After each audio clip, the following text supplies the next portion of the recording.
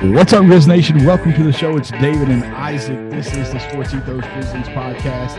We were here for a postgame after the Memphis Grizzlies beat the Los Angeles Lakers 104-99. Man, that was an exciting game last night. Man, I would love to say a lot of back and forth, but it wasn't a ton of back and forth. It was a lot of the Lakers dominating the game until the fourth quarter. And the Grizzlies were able to put it together in the fourth quarter and go on a run and close it out against LeBron James, putting up a monster game, his best game of the season so far. Isaac, were you able to watch it last night? I know you were kind of doing double duty.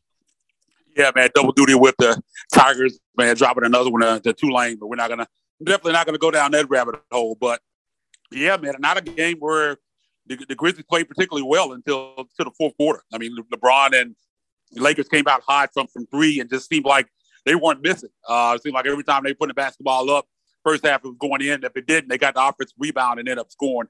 And it just looked like it wasn't going to be the Grizzlies' night, but they never quit.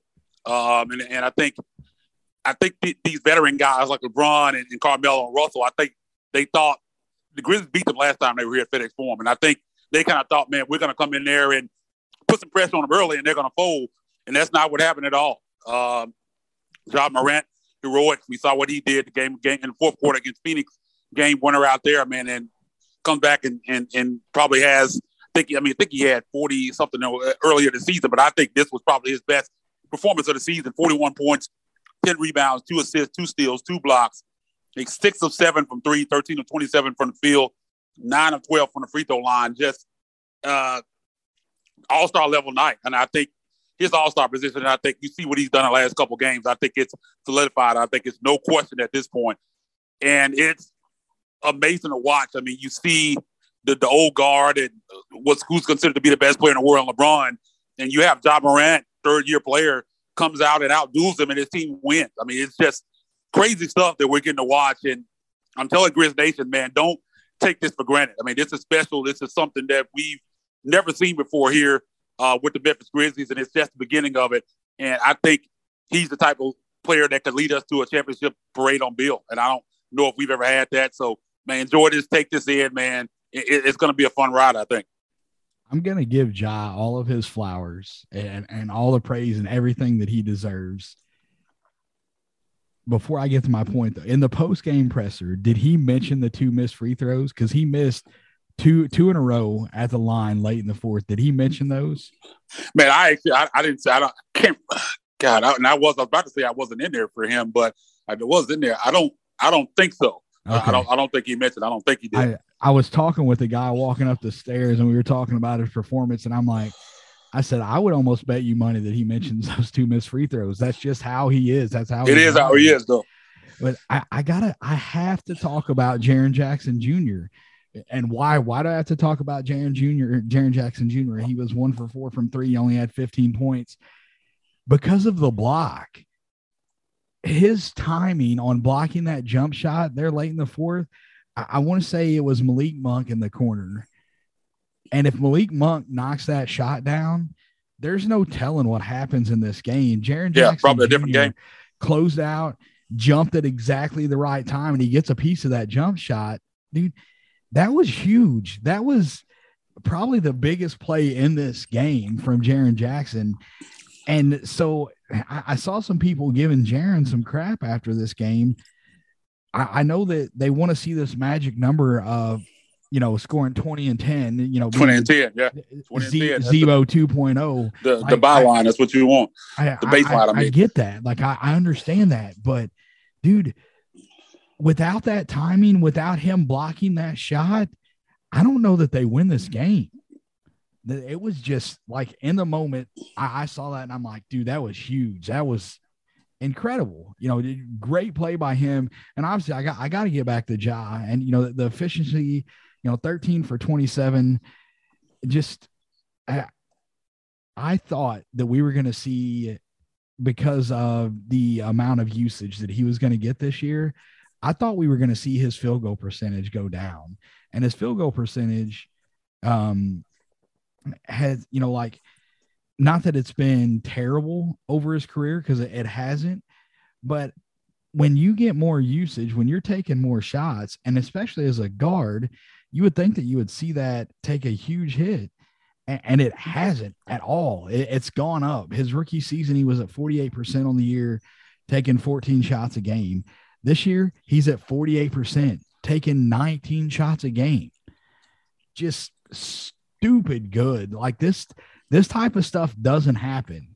This is like I don't even know. I don't know that I have words. I don't think there are any words. No, like, I don't think. I mean, what we're watching right now, I don't think there's any way to put it into words. And we kind of going into the offseason, the kind of two things that we said would take him to his ceiling would be improving on the defensive end and the 3-point shooting. And we've definitely seen a 3-point shooting improve. I mean, he was 6 of 6 at one point in the game, 6 of 7.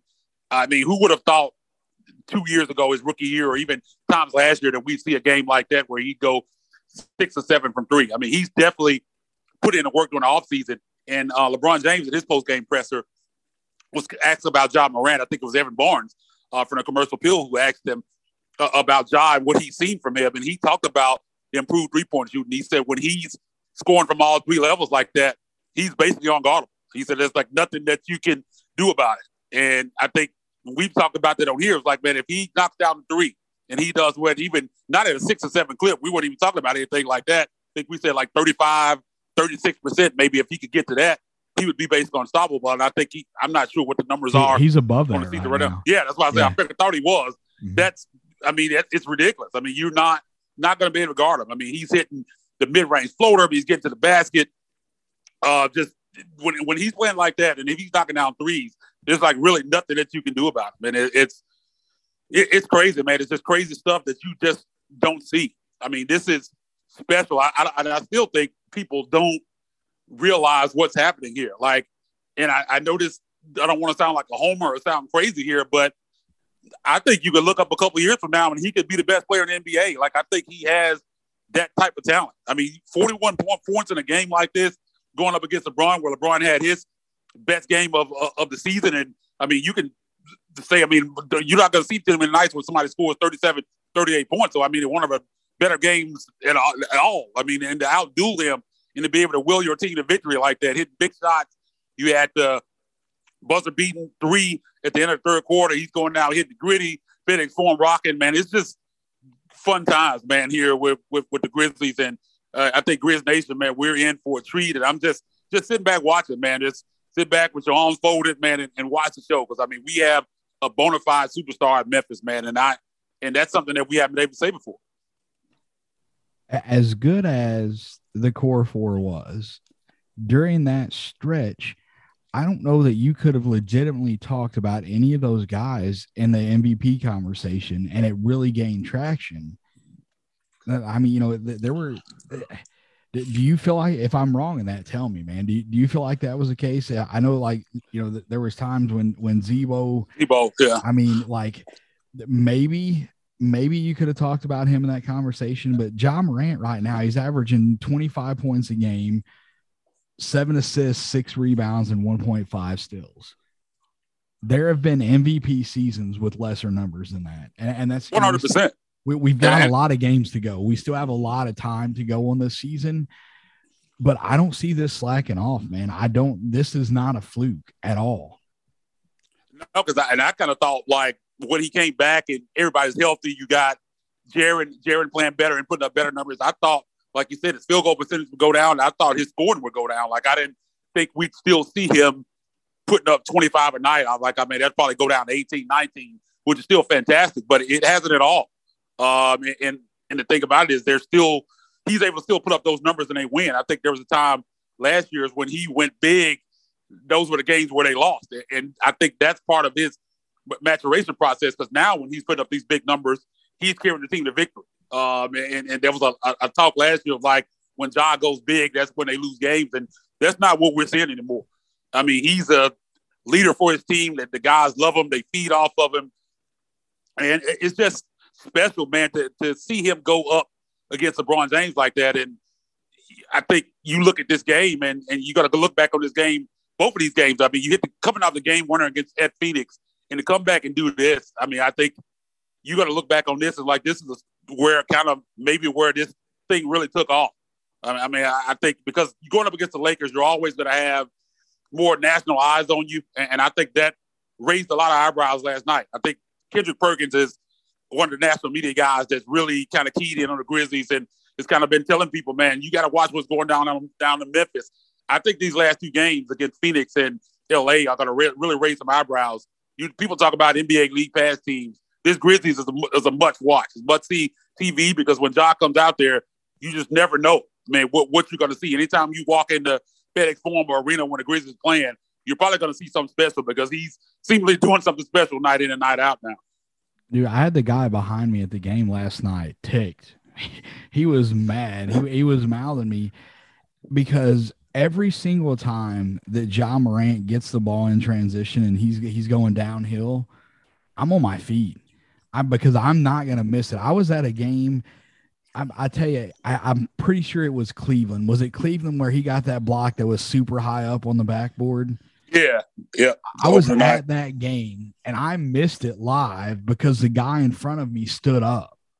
And I'm like, that shit ain't happening again. I'm not missing a play because the person in front of me stands up. I'm going to be the guy that blocks somebody else from seeing it.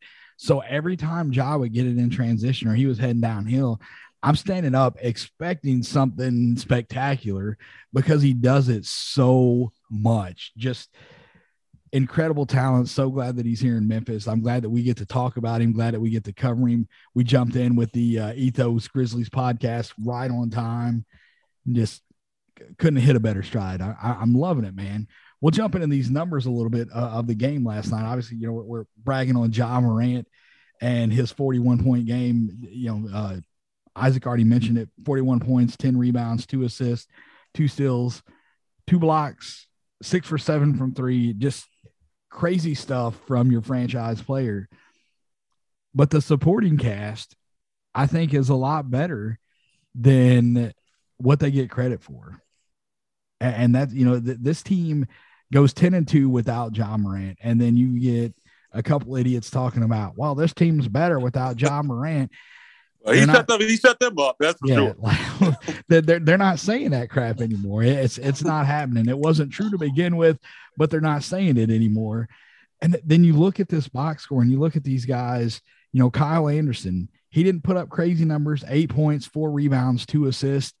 He was a plus 10. Yeah. Desmond Bane struggled. He was on the struggle bus last night. And he still gets to 20 points, man. Still gets to 20 points. 20 points from him. He had a block, a steal, 4 rebounds, 2 assists. Jaren Jackson Jr. with a clutch block. I talked about that a little bit earlier.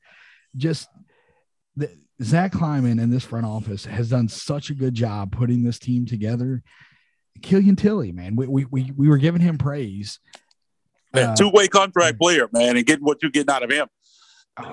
But look at the box score, Isaac. He didn't score any points. Doesn't matter. He's still a positive. He was a positive. 6 rebounds, 6 rebounds, an assist, 2 steals. I mean, and he's still on the floor. Yeah. He is a taller version of John Conchar when it comes to energy. That dude is on the floor. There were 2 or 3 loose balls where Killian Tilly he's diving after. He's diving all over the floor. I mean, he's doing what he needs to do to be on the floor. He had good looks in the first half. The shots were not falling. I was talking to Isaac during the game. I'm like, dude, they're not taking bad shots. These are not forced shots. They've had wide open looks. Tilly missed 2 corner threes where there was nobody that could even really lightly contest it, and he just missed them. Desmond Bane was missing shots. FBK, Brevin Knight, gave him that nickname, the Flyby King, and he was missing the flyby threes last night. Missed 7. Not all 7 of them were flybys, but he missed 7 threes last night, and that just doesn't happen. He was having an off night, but just top to bottom, it was a great showing from this team. Tyus Jones had a huge impact on this game last night. He was 20 effective. Yeah. Plus 20, plus minus on the team. Yeah. And he only scored 4 points. So what's my point to all of this?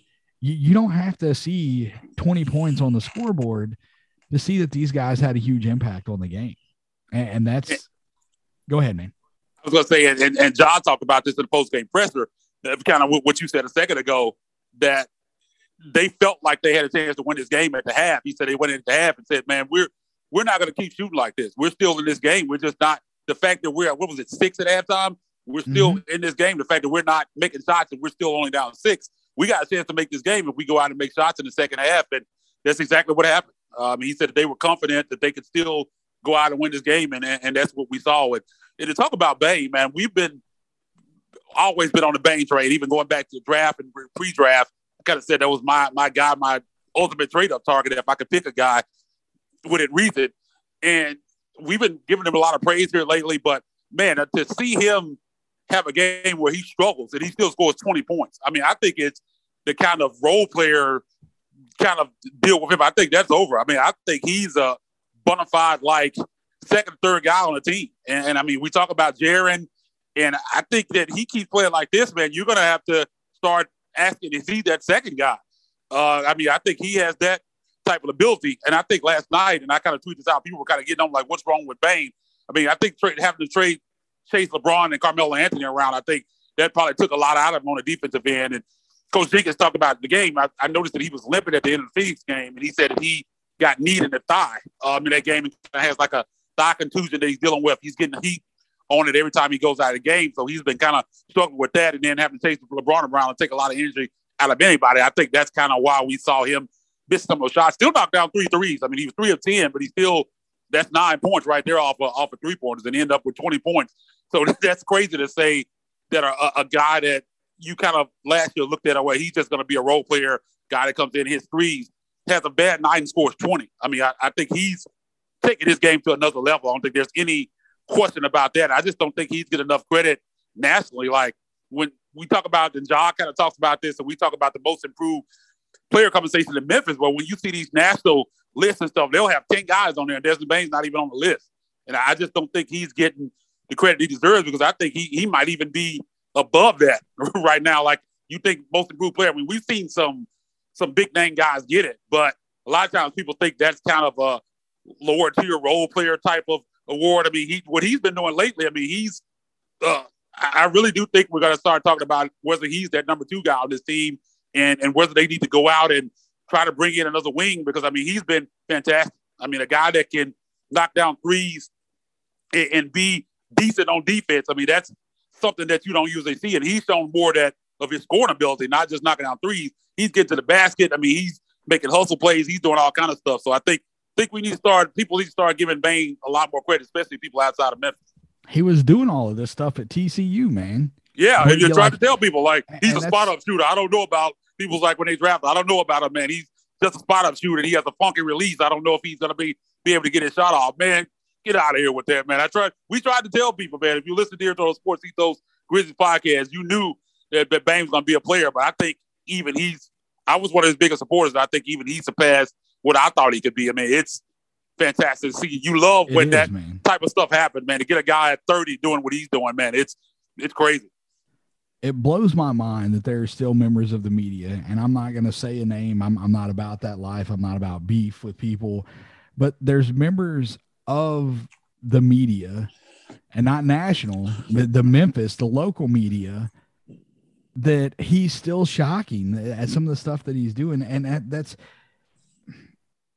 what he's doing is incredible. I don't want to take away from that at all. Like we're praising him right now, but if you are a member of the media and you're covering this team, and some of the stuff that he's doing is, it blows my mind. I can't believe that he's doing this.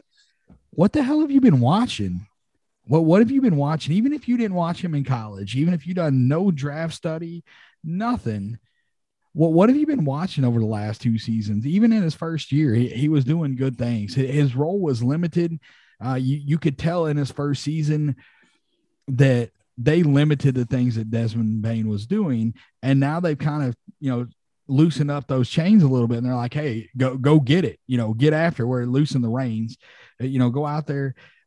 Everything is up for him, man. His usage is up. His 3-point attempts are up. Like it's crazy to me that he is not in that player of the year conversation. 17 points a game, up from 9 points a game, 2.2 assists, up from 1.7, 4.3 rebounds, up from 3.1. I don't know what he has to do to get in that conversation. But some of these guys, Jordan Poole is a guy that I see talked about in that conversation. Yeah. And I'm not here to badmouth Jordan Poole because he's having a great season. But if you're going to mention Jordan Poole, there's no way that you cannot mention Desmond Bane. Their numbers are damn near identical. It's weird, man. It's like it's Memphis. It's Memphis versus everybody. That's what it is. That's what it is. Oh, that's 100%. What it is. But it's just. I'm going to put a poll out whenever we get done recording the show because I'm interested to see what people think right now, not what he can be in the future, not what would you consider Desmond Bane right now? Is he a role player? Is he a core piece for this franchise? Is he a potential star? Man, and I don't think you can, those last two, I don't think you can eliminate either of those last two. I mean, I use a guy like Chris Middleton as an example. Can he not be that? I mean, is he not already that from what we're seeing this year? I mean, Chris Middleton's been an all-star, and, I mean, what we're seeing from him, I mean, why could you say there's no way that he could be an all-star?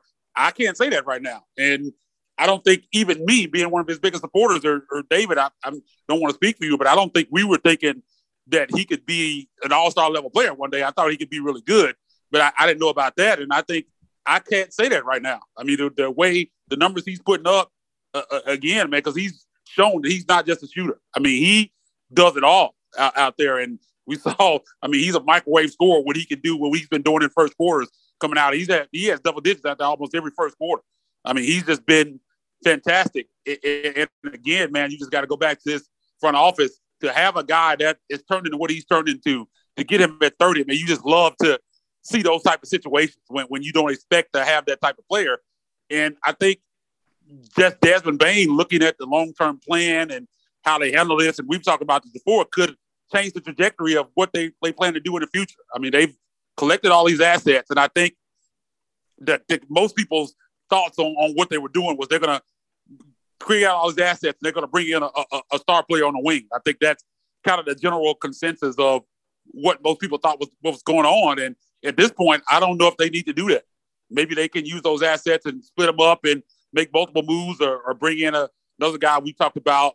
We know Steven Adams is not going to be long for this roster. You look 2-3 years down the line, he's not going to be here. Who's going to be your center? Is Jaren going to be that guy? Maybe they need to go out and get a big. I mean, I think Desmond Bane gives them options that when it happened, they didn't know they'd have. Yes. I didn't mean to interrupt you, but dude, that's where I'm at. That's exactly where I'm at right now. You mentioned Chris Middleton. I pulled it up while you were talking there. Chris Middleton took him to season 4, his age 24 season, to get to where Desmond Bane is. Slightly 18.2 points, 4 assists, 4 rebounds. Desmond Bane, his age 23 season, 17 points, 2.2 assists, 4 rebounds. So, you know, this is Desmond Bane's year 23, age 23. Chris Middleton's age 24 season was his 4th season where he hit that stride. So Desmond Bane's at year 2, and his numbers are pretty damn close to what Middleton was doing. So I ain't even listening to you right now if you're trying to tell me that Desmond Bane couldn't potentially be an all-star. Yeah, man. If Chris Middleton can be an all-star, he can be an all-star. I think. I mean, because you look at the numbers now. I mean, he's putting up those type of numbers. I mean, you have to averaging. What is he at now? I know, like, he has to be up to about 15, 16 points a game. The way he's shooting the basketball. Yeah. Oh, you're cutting him short, brother. Was he 18? 18, 19? 17.3 right now. Yeah, I mean, I knew it. I mean, those are all-star numbers already. And I mean, who's to say he doesn't get even any better than this? I know he's a little older coming in, but again, man, improvements that he's made come from year 1 to year 2. And he was good last year for this team. We just kind of wanted to be a little bit more aggressive, and I think he's outdone that and even more than we could have even thought. So, I mean, a shout out again to Zach Kleiman in his front office to identifying their guy, man, and going up and get him. I mean, I think there are 29 of GMs that are kicking themselves right now, or maybe not 29, but a lot. I think if you redraft that draft, I think he goes top 10. I don't think there's any question about it. And I mean, I know Boston and Dallas are really kicking themselves for not having him. It's fantastic, man. I think we're lucky to have him. Just like we kind of talk about Ja and how special that is to have a guy doing what he's doing in year 2 that you got at 30, that's just something that you're not going to see. The age thing drives me crazy, man, because athletes don't peak. We've talked about this on the show before. They don't peak until like around the 26 to 29 is the range. So yeah, he was a couple years older than some of these guys. The teams love to go out and get this 18, 19-year-old kid that has a long way to go. And it works out sometimes. Kobe Bryant was, right out of high school. Kevin Garnett, right out of high school. So there's been a number of times that you go out and you get this young guy and you groom them and they end up becoming a star, Hall of Fame type player. But they don't have to be that young to come in. Chris Middleton, his best season so far, he's got 3 that are pretty close, but age 26, he was at 20 points a game. Age 29, he was at 20 and 28. So 26, 28, and 29, he was at 20 points a game. And I know those are just numbers that we talk about, but that's like he's in his peak right now. Chris Middleton is not on the downward slope of his career. And so you still, even at 23 years old with Desmond Bane, you got 7, 8, 9, maybe even 10. Look at LeBron at 37.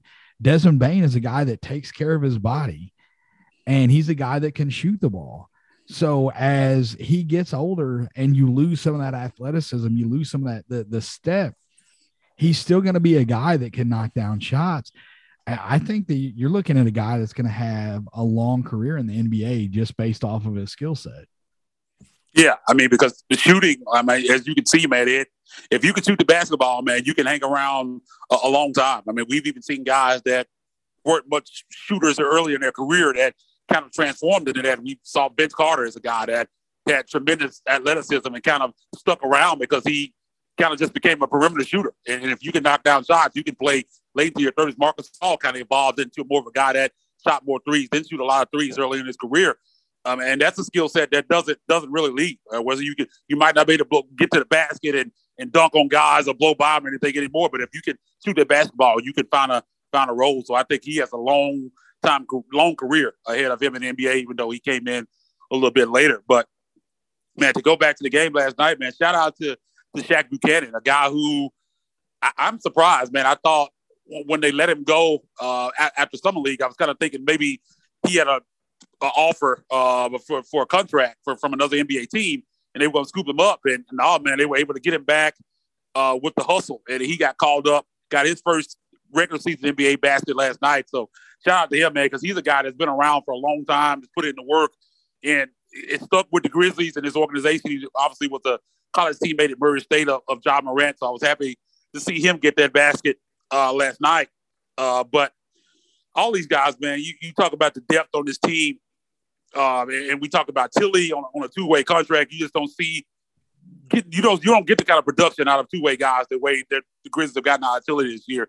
So, I mean, this front office, I mean, just all the way around, when it comes to player personnel, drafting, identifying guys that go undrafted, they've just done a fantastic job. And I think we're lucky to have the front office that we have, because before this, you go back to Chris Wallace and kind of that regime, they were a front office that was reactive. And this front office, I always say this all the time, Zach Kleiman, this front office is proactive. I think they identify what they want to do, what the long-term plan is, and try to execute it. Chris Wallace and the guys, I think they just kind of, whatever happens, like, we don't know what's going to happen tomorrow, or we don't have any kind of plan. Something just falls into our lap, we might do it. And that's not what this front office is doing. I think they're innovative. I think they're on the cutting edge of everything, stats, analytics. And I mean, I trust them going forward. And I think what the product that they put on the floor, I think they're way ahead of schedule. We see teams all the time. I mean, teams like you can go back to Sacramento, for example, teams that been rebuilding. It took Phoenix years and years to get back to where they are before they got Chris Paul and drafted DeAndre Ayton, some of the guys they brought in.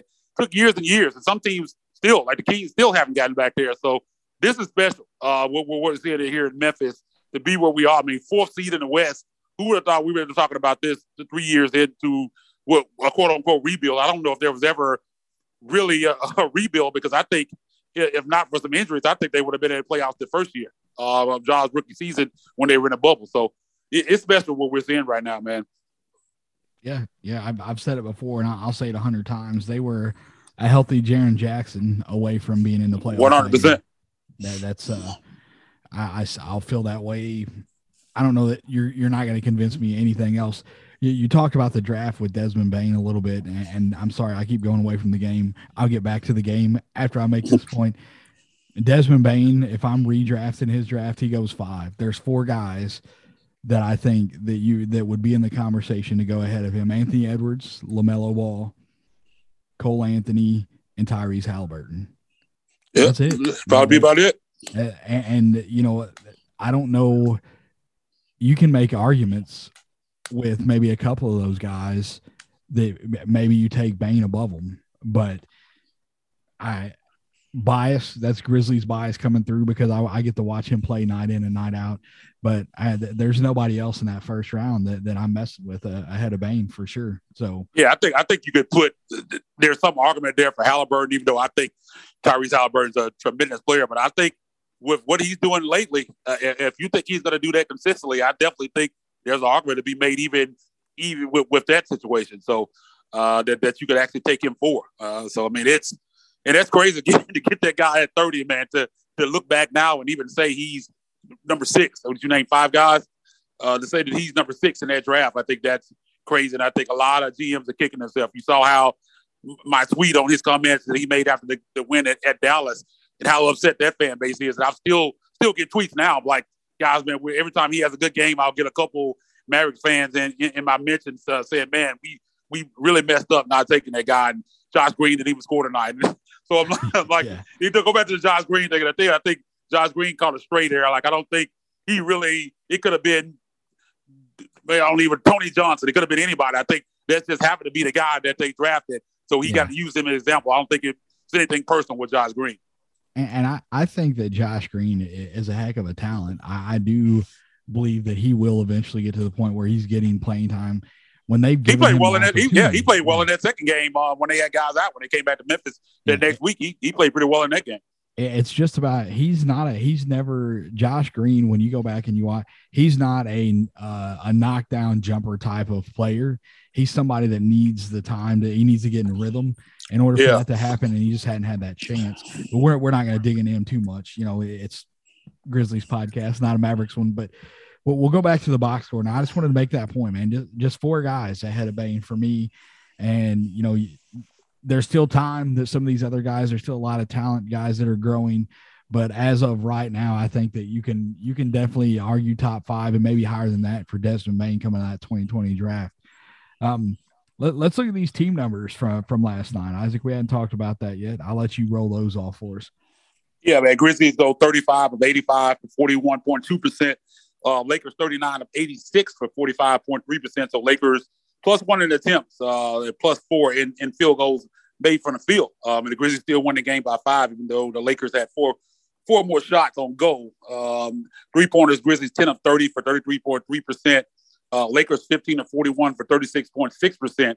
Lakers +11 in attempts and +5 in makes. So Grizzlies -15 from the 3-point line. And Russ Westbrook was asked about that in the post-game presser about did he feel like that's what cost him the game? Because even though they were hitting them early, they continued to shoot them late in that fourth quarter, and they weren't making them anymore. And that's kind of what allowed the Grizzlies to go back in the game. And Russ does Russ and kind of never really answered any questions. But you can tell that him and LeBron both were highly upset in that post-game press conference. But he just kind of said, man, it is what it is. We just got to be better next game. But that was something that I noticed as well, that they continued to shoot a lot of threes, even though they weren't making them in the second half like they were in the first half. But so they're Grizzlies -15 from the 3-point line. Free throw discrepancy, man, I didn't even realize this during the game until I looked at it. I didn't realize I knew the Grizzlies shot more free throws, but I didn't realize it was this big of a discrepancy. And with Goebel refereeing, Goebel and the Grizzlies don't have a really good history with each other. He was the referee in that game here in Memphis against the Dallas Mavericks earlier, and a lot of fans were kind of leery of that going into this game. But the Grizzlies go 24 of 29 for 82.8%, so they shoot really well from the free throw line. Lakers only 6 of 8 from the free throw line for 75%. So Grizzlies +21 in attempts. Like, who would have thought you would ever see a Grizzlies-Lakers game where the Grizzlies were +21 in attempts and +18 in makes? So they more than negate the 3-point difference, 15 points off from the free throw line, but they make 18 more free throws. So that's +3 Grizzlies when you look at 3-point free throws. So they were able to negate that difference on the free throw line. Rebounds, Grizzlies, as they do on a nightly basis, win the rebound battle, 43 to 39, 13 offensive rebounds for the Grizzlies, 7 for the Lakers. Lakers did a good job sharing the basketball, 24 assists for them, 18 for the Grizzlies, 13 steals for Memphis again. Really were able to get out and get the flexes in the second half, and that's when this team is at their best. Only 5 steals for the Lakers. Both had 5 blocks. Turnovers, 13 for the Grizzlies, 18 for the Lakers. Fast break points, Lakers win that 15-12. In points in the paint, Grizzlies win that as they usually do, 46-36. Not as big as numbers as they usually put up in the paint. But again, man, just a fantastic victory. And again, I think that free throw discrepancy really helped them negate that 3-point difference, because Lakers were on fire in that first half, man. I was just like, man, are these guys ever going to miss a shot? It seems like every time they miss a shot, they get an offensive rebound and they kick it out for a 3. And it was tough in the first half, but the Grizzlies never quit. And that's what I love about this team, the resiliency that they've shown to be able to stay engaged. And even just looking overall, I mean, 10-2 without Ja Morant. You're now without DeAnthony Melton and Dylan Brooks, and you're 3-0 in those games. People talk about depth on teams, and like, this is real with the Grizzlies. Like, you don't see this. You don't see teams miss a guy like Ja Morant. There were even other rotation players in and out at that time too. Still can go 10-2. I mean, if you go 10-2 with Morant, that's a really good 12-game stretch. So I mean, this team it's done some special things. And again, for much criticism that Taylor Jenkins and his staff gets, I don't think they get enough credit for having these guys ready to play, guys that weren't expected to be in a rotation at the beginning of the season. To have these guys come out and perform like they do, I think you got to give them a whole lot of credit for that as well.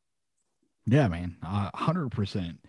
We talked about, we go back to that Warriors game where the Grizzlies struggled in the fourth, and we talked about execution on offense and what they have to do in the fourth quarter. And that's for the Grizzlies, 45% from the floor, 9 for 20 from the field in the fourth quarter. And they held the Lakers to 35%. So when it mattered, and the defense was good all night. The defense for the Grizzlies was good all night long. When it mattered, they executed in the fourth quarter. It was the Grizzlies led the game early. What was it, like 5 and whatever, like early in the game, very early in the first quarter. And then after that, it's all Lakers until you get to the fourth. The Grizzlies tie the game up, and then the Lakers pull back ahead, get up by 5 or 6, and the Grizzlies just go right back at them. It's all about taking punches, rolling with them, and adjusting, and they were able to do that. Great job. It was fantastic to watch. An all-time great in LeBron James and Ja Morant just kind of duel it out. It was fun. I swear to you, man, it felt like LeBron did not miss a shot in the first quarter. Man, I mean, he was the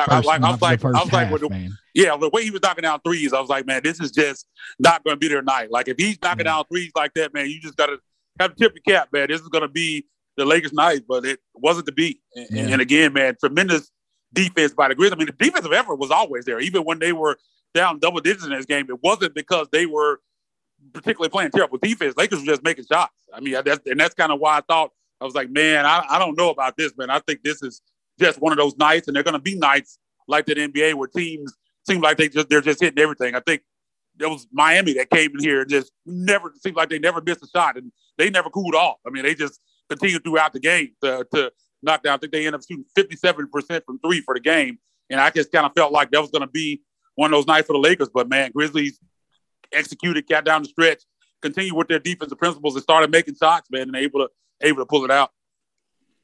Yeah.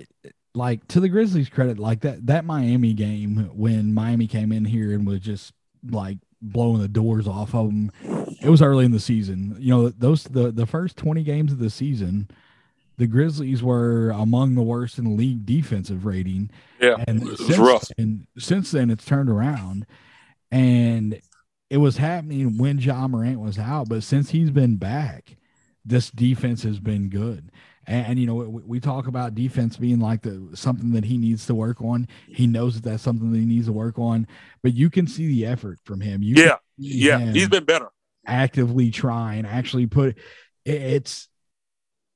If a star has an issue on the defensive end and they're not willing to put in the work, it's going to show. Ja Morant knows that that's an area that he needs to improve, and Ja Morant's been working on that. It's clear to see.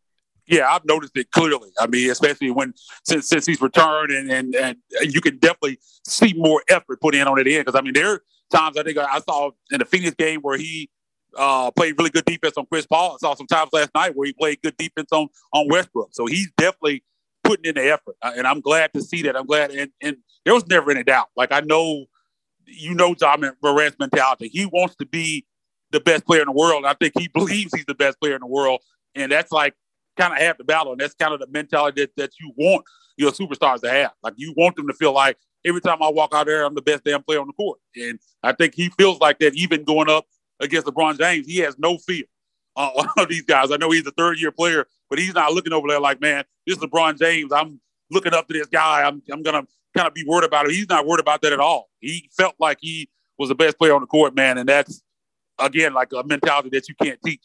So that's really special to see. But you talk about the defense improving. I think Steven Adams has a lot to do with that. I mean, we talked about making the trade-off for Jonas Valanciunas' offense versus defense, and we felt like that Steven Adams would be better in the pick and roll because he can move a little bit better. And, man, there was a point where we were like 15 games in, and I'm like, man, that's just not going to be the case. And some of switch flipped for him, and I don't know, was it just he got more comfortable or what it is, but, I mean, he's been much better. It's like night and day from what we saw early in the season. And I think that has a lot to do with their defense, the team defense being better, because he's really been much better on that back line, and you need that when you're talking about team defense.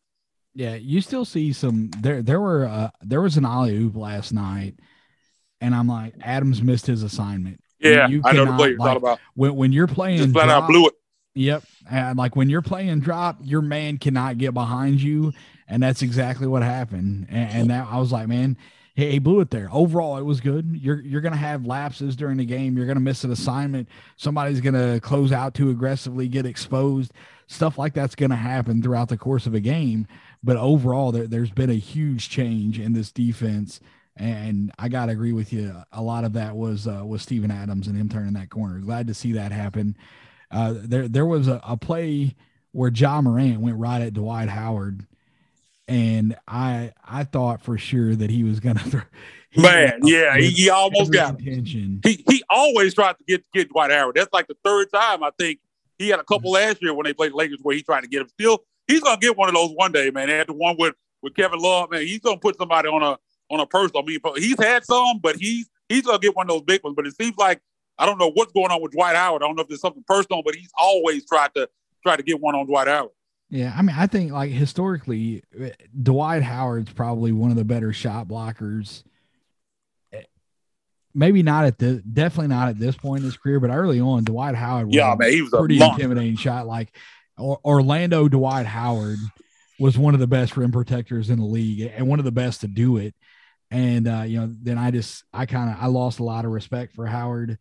And with the stuff that happened with him and Van Gundy, and he just kind of turned into a locker room cancer, in my opinion. But I think that has something to do with it. A guy, because when they're playing the Jazz, he's going right at Gobert the same way, because I think he knows that those guys are going to challenge him. And if you throw a dunk down like that over a guy that that's challenging you. A guy that I want to see him go at, because I know that this dude's not scared and he gets dunked on a lot, is Jared Allen.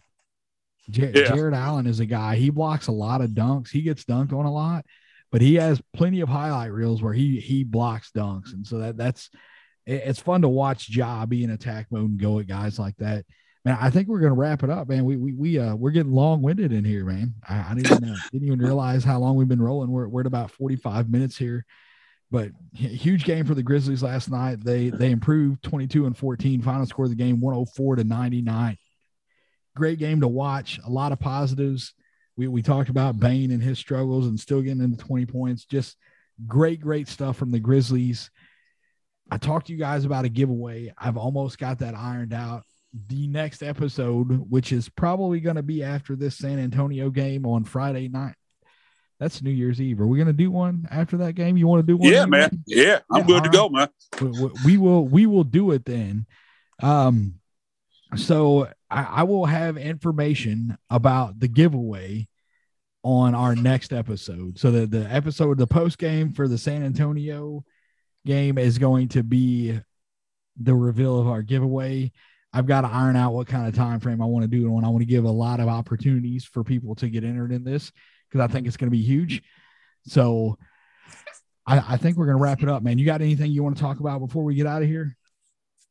Oh, man, sorry, I lost you for a second there. There's some technical difficulties going on, but I did want to jump on one note real quick. The Grizzlies did make a move. I mean, they signed Dakota Mathias to a 10-day contract.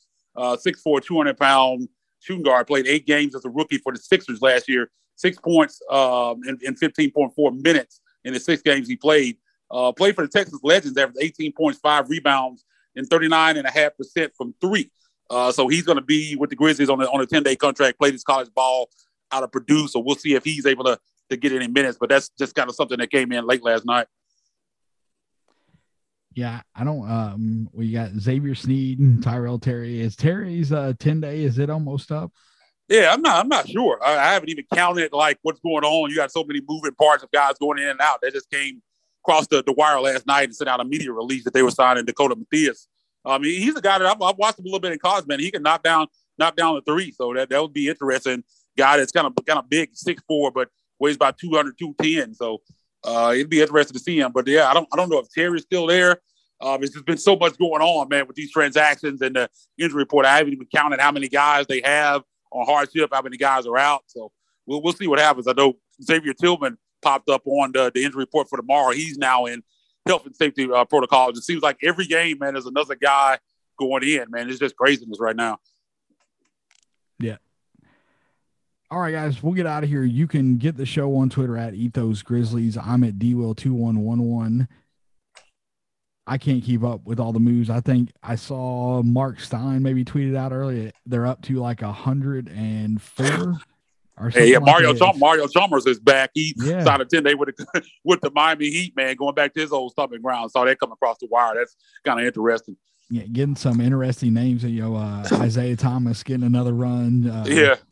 And he went back into protocols first game with the Bucks. Isaiah Thomas, he's back in the protocols now. So it's craziness, man. I think we're going to see the NBA change that policy. We've already seen the from 10-day to 6-day thing.